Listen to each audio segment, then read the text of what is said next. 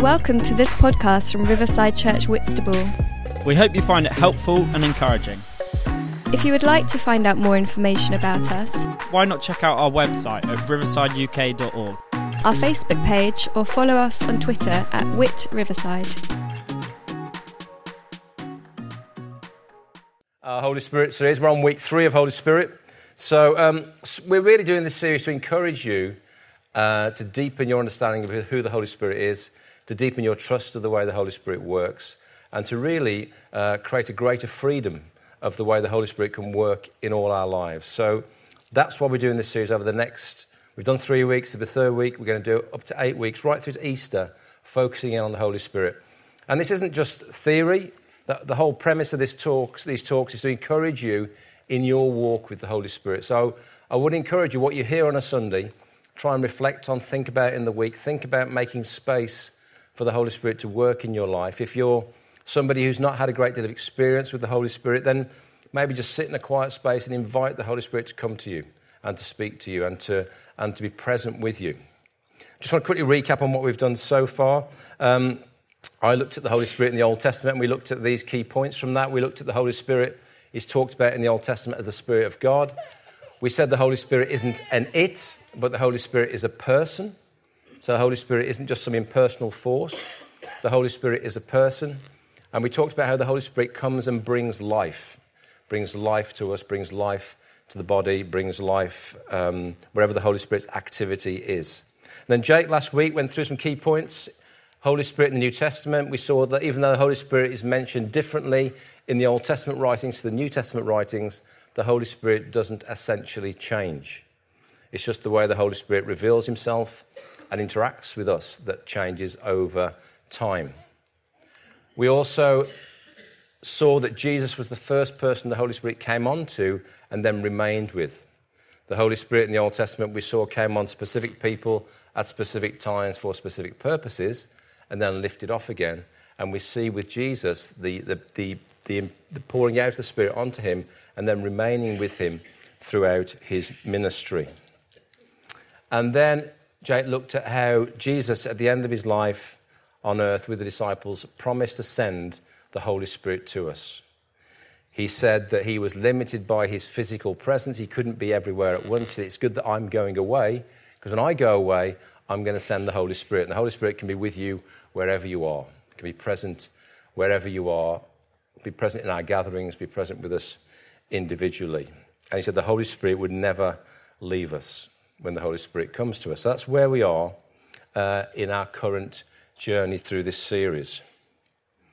I thought I'd use the stage today as a bit of a timeline. So let's imagine for a second that over here is kind of the Old Testament part of where we've been. Okay, this is the Old Testament part. We've looked at the Holy Spirit in the Old Testament, seen how he's come on people at certain times. And then we've moved kind of through last week to the New Testament section. And even though the Old Testament is full of writings, there is a gap between when the Old Testament writings finish and when the New Testament writings start. There's a 400-year gap between Malachi, this last book in your Old Testament, and the first books of the Gospel. There's a 400-year gap. And so we have to recognize the Bible isn't a complete historical timeline of the activity of the Spirit. These books are written at different times by different people. And there was kind of this 400-year gap after the Old Testament writings finished before we saw the activity of the Holy Spirit mentioned again in the Gospels.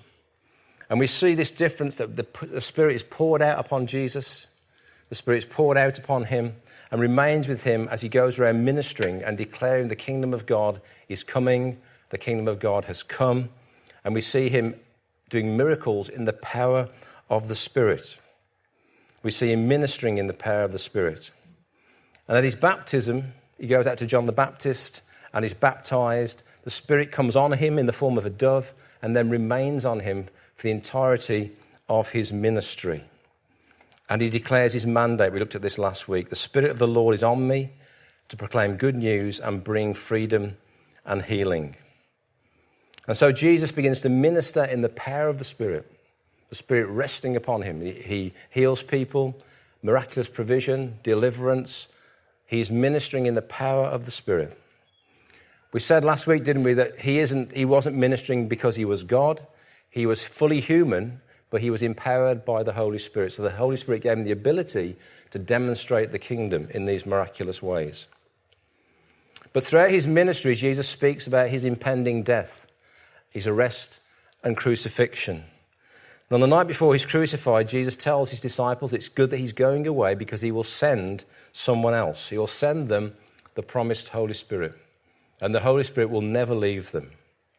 And Jesus is arrested, unfairly tried, and crucified. So if you think about Old Testament, ministry of Jesus, and then here we are in the middle of the stage at the cross. The cross, Jesus arrested, unfairly tried, and crucified. And then remains in the ground for 3 days. And the disciples mourn his passing, but then the stories come of him being sighted. He's risen again. Jesus has risen. And so we're now in this time of being in the post-cross period. We're post-cross now. Jesus has risen. He eats food with his disciples to prove he's not a ghost.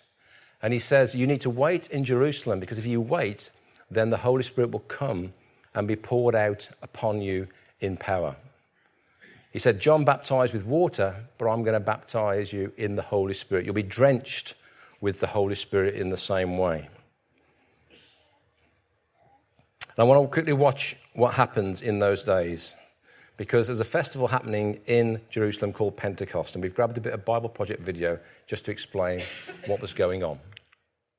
And then comes the time of Pentecost. So this is an ancient Israelite festival. It's during the early summer, and thousands of Jewish pilgrims would come back to Jerusalem from all over the world, all these different languages and cultures colliding in the city. And the disciples are together in a house, which is suddenly filled with rushing wind, along with fire.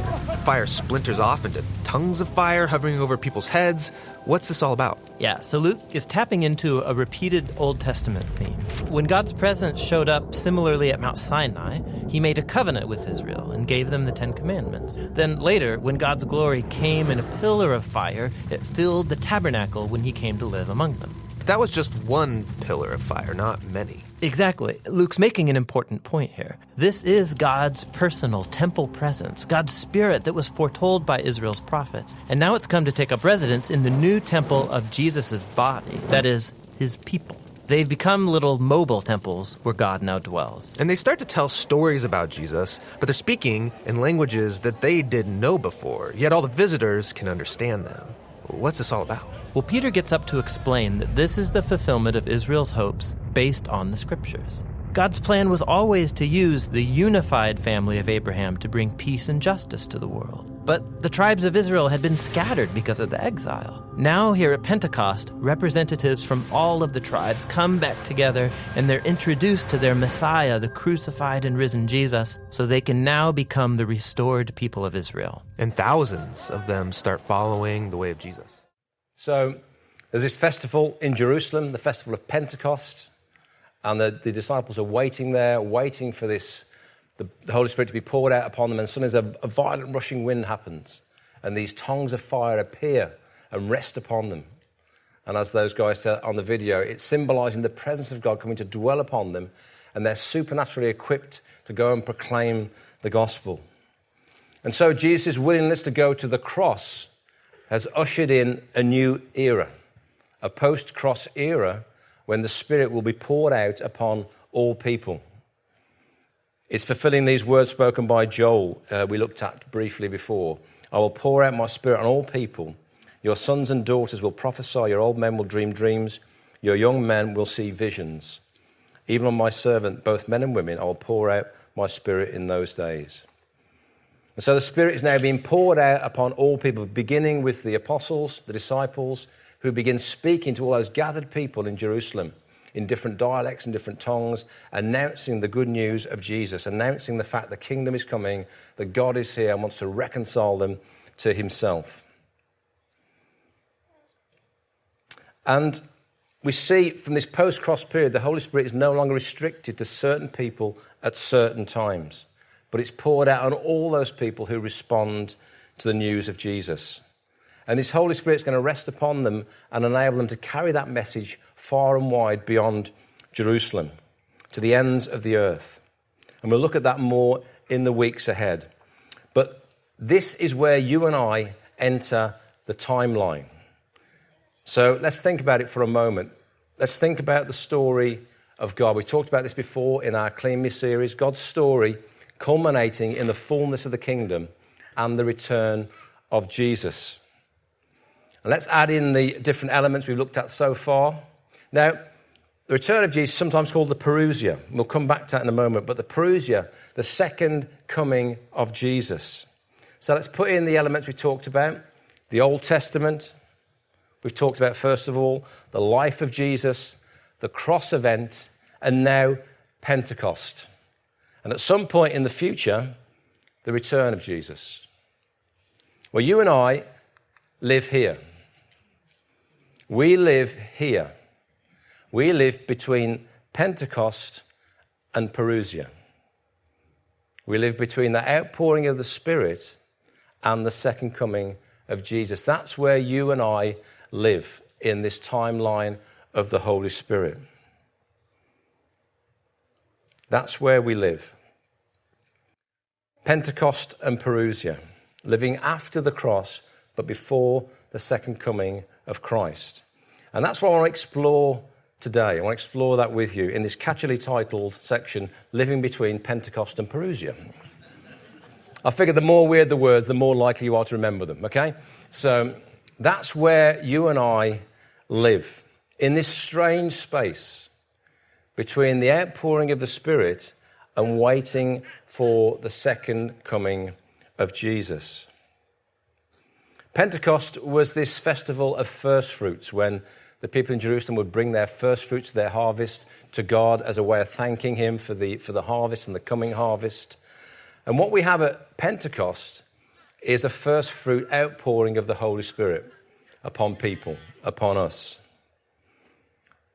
It's funny that God reversed the festival. Normally people were bringing first fruits to him, but on that day, God chose to bring the first fruits of the kingdom to the people, pouring out the Holy Spirit upon them. And when you and I choose to follow Jesus, we receive the first fruits of the Holy Spirit. We receive the first fruits of the coming kingdom of God. The Apostle Paul talks about this when he wrote to the church in Corinth. He said this, he said, "Now it is God who makes both us and you stand firm in Christ. He anointed us, set his seal of ownership on us, and put his Spirit in our hearts as a deposit, guaranteeing what is to come." So Paul is telling us that when we choose to follow Jesus, there's a down payment of the kingdom made into our lives, a down payment of the Holy Spirit, a down payment of what is to come in the future. We become first fruits people. We get to kind of taste what the coming kingdom will be like when it arrives in its fullness. As we wait for the return of Jesus, we get a taste of what that kingdom will look like when Jesus returns. Keely and I are originally from Birmingham, and Birmingham is famous for its curries, okay? You don't have great curries down here, I'm sorry. Birmingham, we do have great curries, and we're famous for them. And I had a friend of mine who used to talk about the kingdom this way. He said, when you go for a curry, you get your starters, you get your samosas, you get your pakora, you get your chicken tikka, you get your papadums, you get your dips, your chutneys. He said, all that is like a taste of the coming curry. It's like a foretaste of the fullness of the coming curry. And when the curry arrives, you get to taste the fullness of the curry. And that's what it's a little bit like for you and I as spirit people. We get a little foretaste of the coming kingdom, of the fullness of what the kingdom will be when it fully arrives, when Jesus returns. We get that foretaste. It's like we have the starter of the down payment of the Holy Spirit. God is present with us, but he's not fully present with us. We've not yet experienced the fullness of God within our experience, within our lives. We live in this mid-space, post-cross, and prior to the Parousia. We live in this gap. And that can sometimes be a difficult place to be because it feels a bit weird. It feels a bit odd. It feels a bit dissatisfying because we've tasted some of the fullness of God, but we're still waiting for the fullness to arrive. And that can be a strange place to live. It can be a difficult place to live. It can be a dissatisfying place to live because it feels like we're not fully comfortable where we are and we're hoping for the future fullness. We're looking forward to when God will fully come. And we see the things around us that we know God should put right, but we're still waiting for those things to be reconciled fully.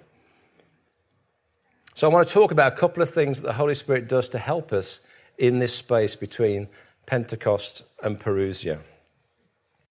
One of the words used to describe the Holy Spirit is this word paraclete. Paraclete. And that really is a word that at its heart means comforter. It means comforter. And so one of the primary things the Holy Spirit does when he comes to us, he brings us comfort. He's someone who comes alongside and brings us comfort. The Holy Spirit was the inseparable companion of Jesus when he ministered on earth. Jesus walked with the Holy Spirit through all his years of ministry. And when you and I choose to follow Jesus, to trust in him, the Holy Spirit becomes our inseparable companion as well. He's the one who comes alongside us. And the word paraclete is a very rich word. It's a very rich word. But I've said one of its primary meanings is that word comforter.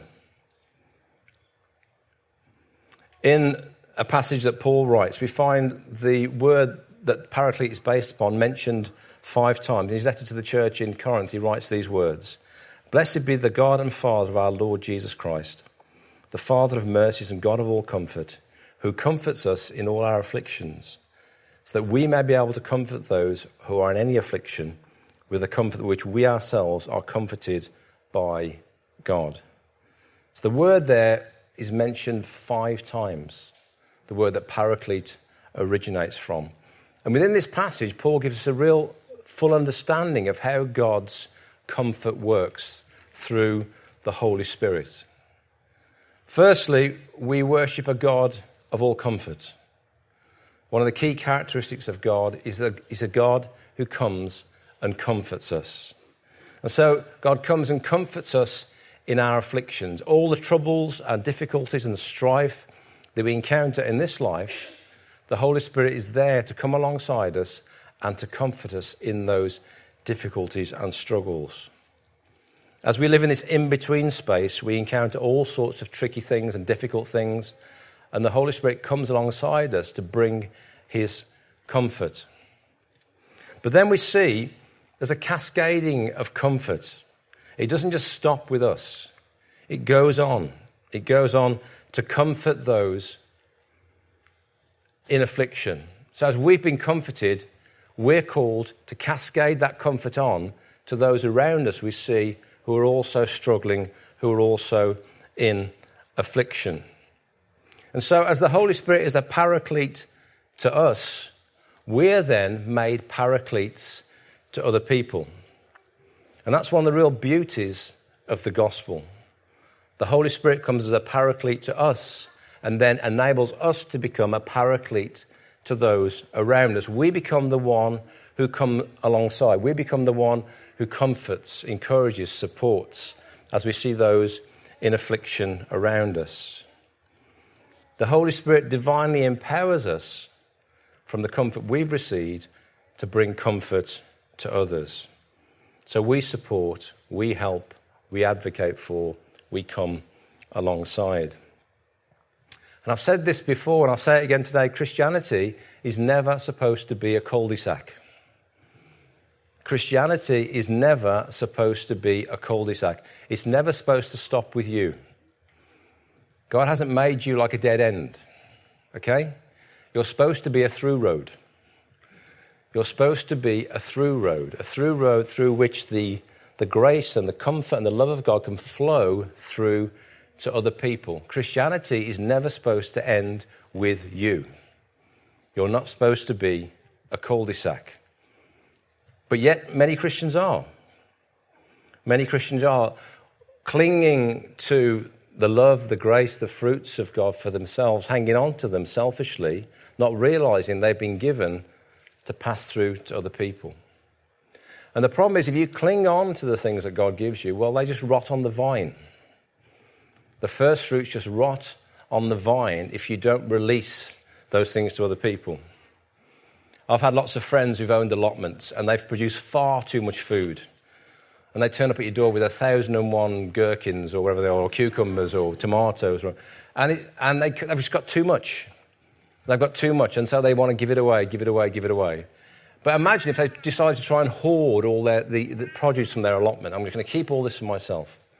They would just store it up and it would just rot on the vine. And so you and I are supposed to cascade the comfort that we receive to those around us. As the Holy Spirit is paraclete to us, we become paraclete to those around us. There's a beautifully simple prayer by St. Francis of Assisi that goes like this. Me not seek so much to be consoled as to console, to be understood as to understand, to be loved as to love. And so you see the heart of St. Francis there to desire to cascade the love and the grace and the comfort that he's received on to those around him. And so I want to encourage this morning to receive God's comfort. If you need comforting this morning, if you're struggling, let the Holy Spirit come to you and comfort you. Because you worship a God who's a God of comfort. So whatever it is you're going through, the Holy Spirit can come and he can bring his comfort to you. And then I encourage you to let that comfort then cascade through your life to the people around you. Because the Holy Spirit will multiply in you for those people around you. Don't think of yourself as a cul-de-sac. You're there to cascade the comfort of God, the paraclete essence of who the Holy Spirit is being formed in you so you can come alongside others. This is how the ministry of Jesus has been multiplied throughout history. You become the hands and feet and the lips of the Holy Spirit to the people around you. That desire that's within the Spirit to bring comfort is expressed through you to other people. So look for opportunities this week of when you can bring God's comfort to someone who you can see is struggling. So comfort is a key thing that the Holy Spirit brings to us as we live in this in-between era when things are difficult for us, when sometimes we don't fully understand. God can come and comfort us. Also, another key aspect of what the Holy Spirit can do is the Holy Spirit can bring hope. Hope is really important for our well-being. Hope is really important for your life. It's very difficult to live without a sense of hope. Hope is a thing that leans us forward into the future. And because we have this sense of the coming kingdom, we have this sense of the return of Jesus, we have a hope for a better future. The Holy Spirit can bring that hope into our lives. Paul prays in his letter to the church he sends to Rome, he says this, "May the God of hope fill you with all joy and peace as you trust in him, so that you may overflow with hope by the power of the Holy Spirit." The God of hope wants to instill his hope into you by the power of the Spirit. It's really difficult to live without hope, without a sense of hope taking you forward into the future. When we talk about faith, hope, and love, these sort of the trilogy of the kind of the theological key aspects, often hope gets a bit of a bad press. You know, love is seen as the main thing. Faith is seen as a really important thing, but hope, it isn't so much championed, is it? But really, hope is really, really important if you're going to move forward in God, if you're going to have a sense of future and a sense of purpose and a sense of goal. One of the ancient church fathers, he wrote this. He said, "Faith sees only what is, and hope sees what is to be. Love loves only what is, and hope loves what is to be." And so in our spiritual walk, in living in this in-between time, we get discouraged, we get disheartened, we get disillusioned, we encounter trouble, we have affliction, we're tempted away from God's best for us. All these things happen as we live in this in-between space. But the Holy Spirit is there to renew your hope. The Holy Spirit is there to give you hope for the future. The Holy Spirit is there to empower you to walk into the promised kingdom. And so it's really important that we ask the Holy Spirit to bring his hope to us, to give us that perspective of what God's kingdom looks like and what's ahead of us. Jesus said, how much more will your Father in heaven give the Holy Spirit to those who ask? And it's really important that we come to God and say, God, I need the activity of your Spirit in my life. I need that, the paraclete. I need the comfort. I need the hope. I need the sense of your Holy Spirit empowering me to do life. Because this space is difficult to live in. We see all the things that are wrong with the world. And yet we know that we love and worship a God who is able to come and put all things right. And so it says in the scripture that we groan, we wait in expectation for God's return, for Jesus to come back and make it all right, to wipe away every tear. We live in this in-between space. In a sense, the Holy Spirit ruins you. He ruins you because you can't go back to ignorance and just pretend nothing ever happened. As soon as you encounter Jesus and the Holy Spirit, you have this hunger and hope for the future. And so you need the Holy Spirit to help you to live in this in-between space. Because it feels like this planet is no longer home. It feels like there's a place that you're being called forward into. And so we're spirit people, whether we realize it or not. And so we need to be much more aware of inviting the Holy Spirit into our lives, to partnering with the Holy Spirit, to encouraging his presence. Because it's very difficult to do this journey alone. We're going to just stand there and wait on the Spirit. So if you're able, why don't you stand with me? We're just going to wait on the Holy Spirit.